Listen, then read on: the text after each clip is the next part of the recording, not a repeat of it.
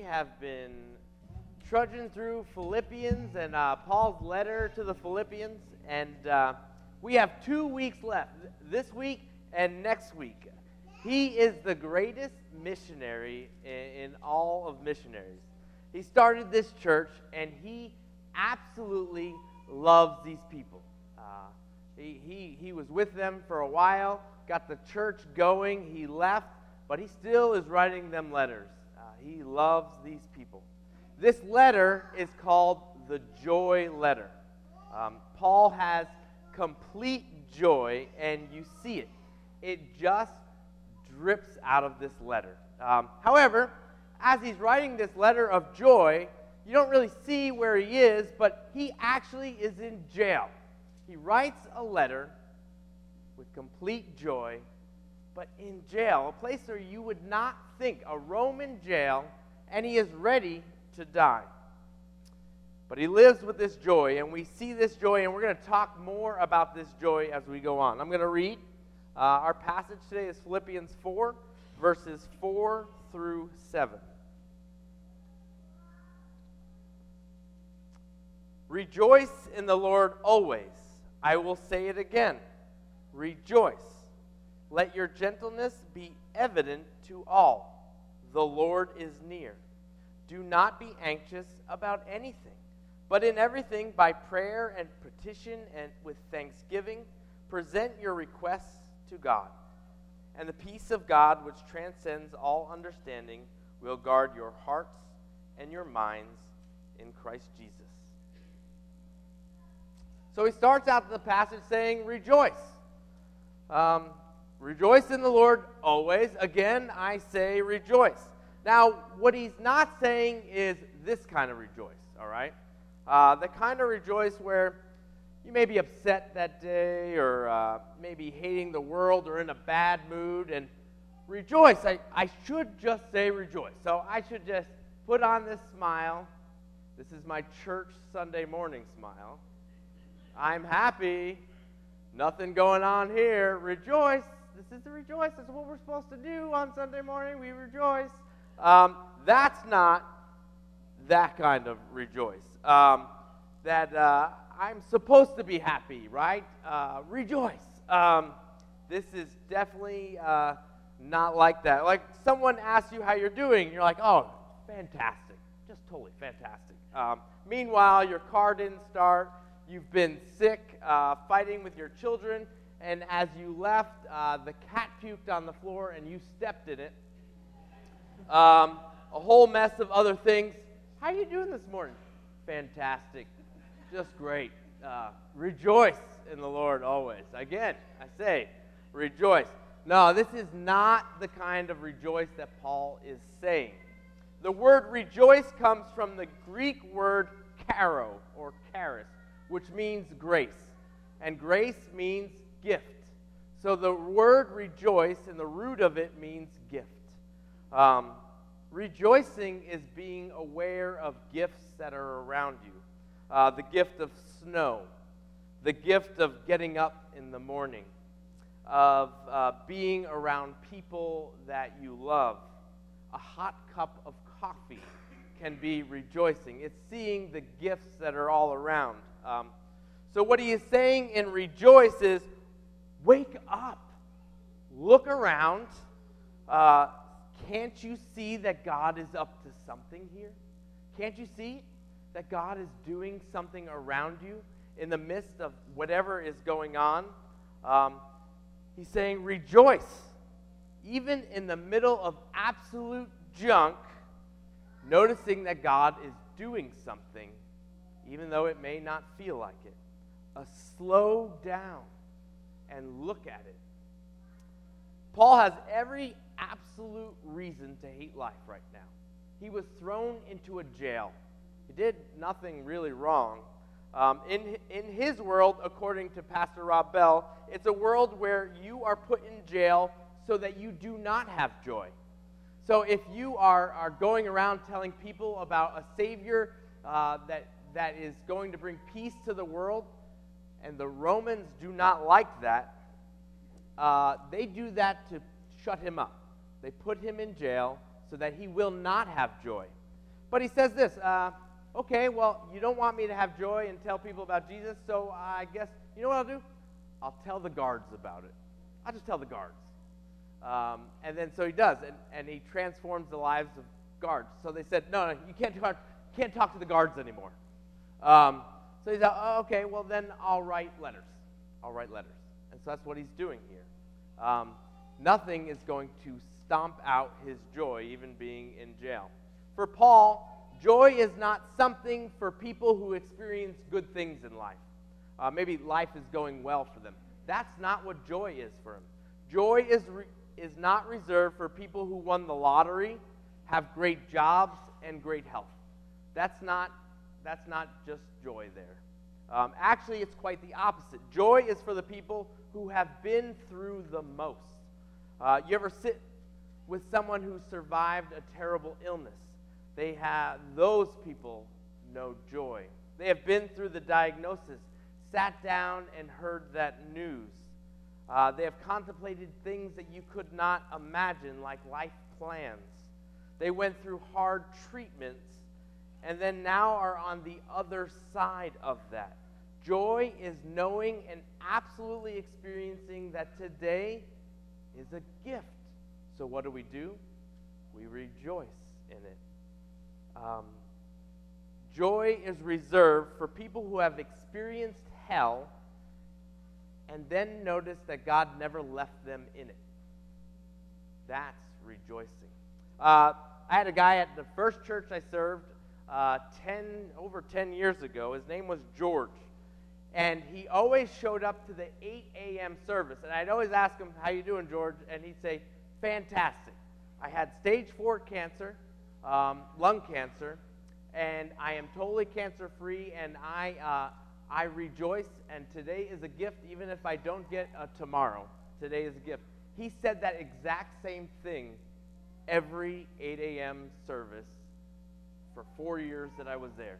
Always reminded about the lung cancer that he had, and that each day was a gift.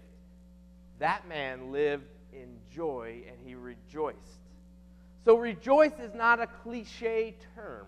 It's not just something that you just say and we smile and it's fake. Actually, rejoicing is one that is forged in fire. That's what Paul sees in rejoice. Then he goes on to say, let your gentleness be evident. The Lord is near.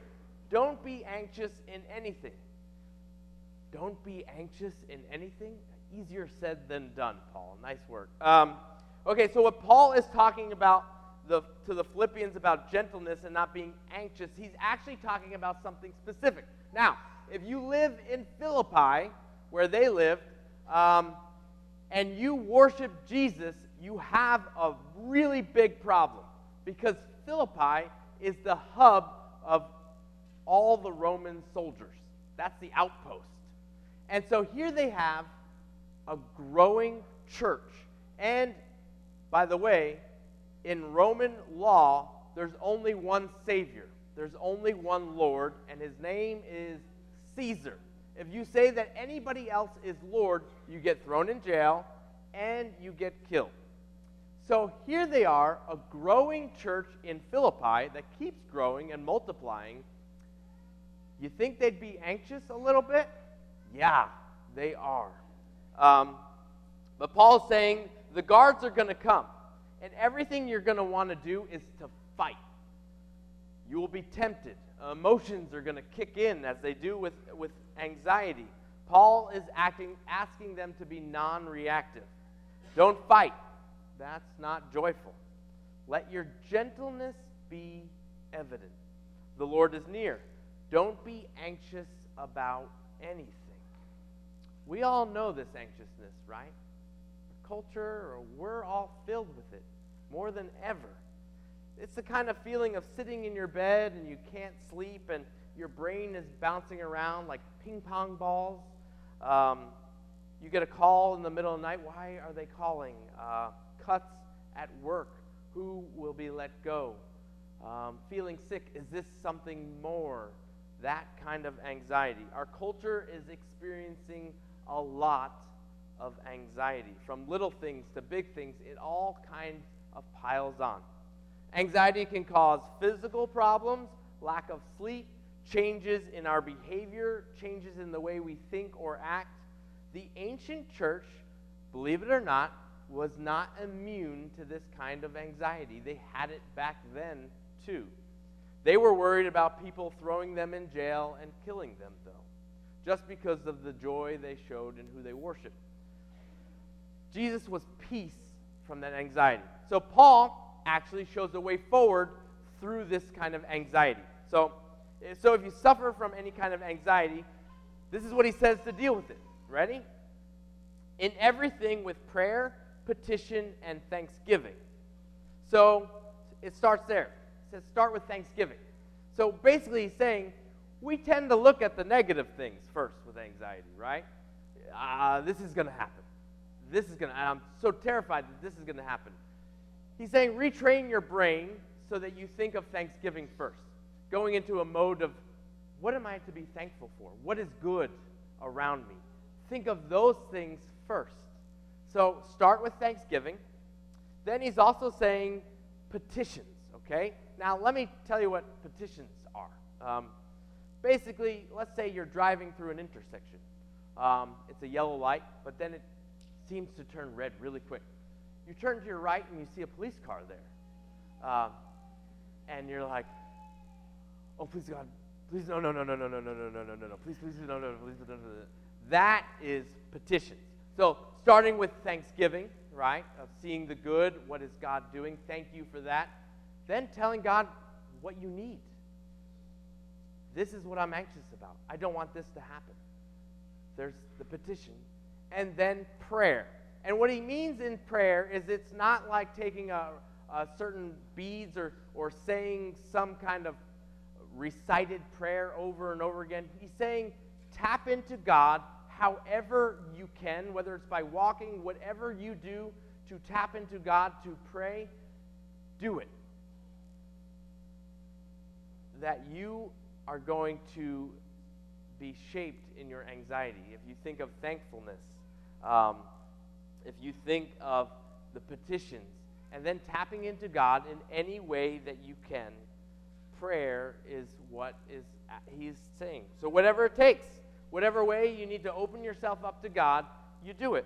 For Paul, the people who don't let their anxiety control their actions in this life are the ones who are grounded like this: thanksgiving, petitions, and prayer. Those are the ones that anxiety is not ruling their life. The last part, Paul says this: the peace of God, which transcends all understanding, guard your hearts and your minds. I actually quote this passage more than any other passage. I always share this one. Paul, in talking about this, is flipping something on its head to the Philippians, right? So basically, they have guards all around them all the time. Now, the guards are the ones who bring peace. Roman guards bring peace. That's their job. But the kind of peace that they bring is, if you say anything against what our rules are, we take you away and we put you in jail and we kill you. And then things are really peaceful because we've removed everybody that may be saying things against what we want you to do. So actually, during Roman rule, it was extremely peaceful. There wasn't wars or things like that. People lived in peace. But their hearts and their minds were not at peace, because at any moment, a soldier could come in and take you. And so this, and what God is doing, is flipping everything on its head. Those guards may be in peace of the Roman kingdom, but this God guards your hearts and your minds. As a pastor, I am blessed to be with people when they are going through some of the worst situations in their life. What I've learned in sitting in this place in 10 years is that it's a front seat to see God do some of his best work. Over and over, I see the stress that people go through, the anxiety, and everybody explains it in exactly the same way. I swear. Every single person explains this. Like they say, I had this stress, this burden. It felt like a 1,000-pound weight on my chest. I couldn't move. I don't think I could go on after what happened. It was just too much for me to bear. I hear this all the time. But then they say, but then I experienced this peace. And I don't know where it came from, but it was just like lifted away. A calm where I don't know where it came from. And it's like it was protecting me. A peace which transcends all understanding, that guards your heart and your minds in Jesus.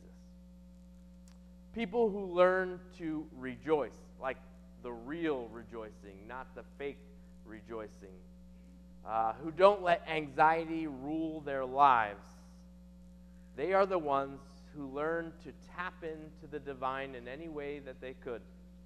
Often it happened because of something horrible that happened in their life that they had to stand face to face with. But no longer does it control them. The peace of God is all that they needed. So if you find yourself with anxieties, sleepless nights, change in behavior because of those anxieties, do everything you can to tap into the divine, to seek thanksgiving, petition and ask what you need, and then prayer.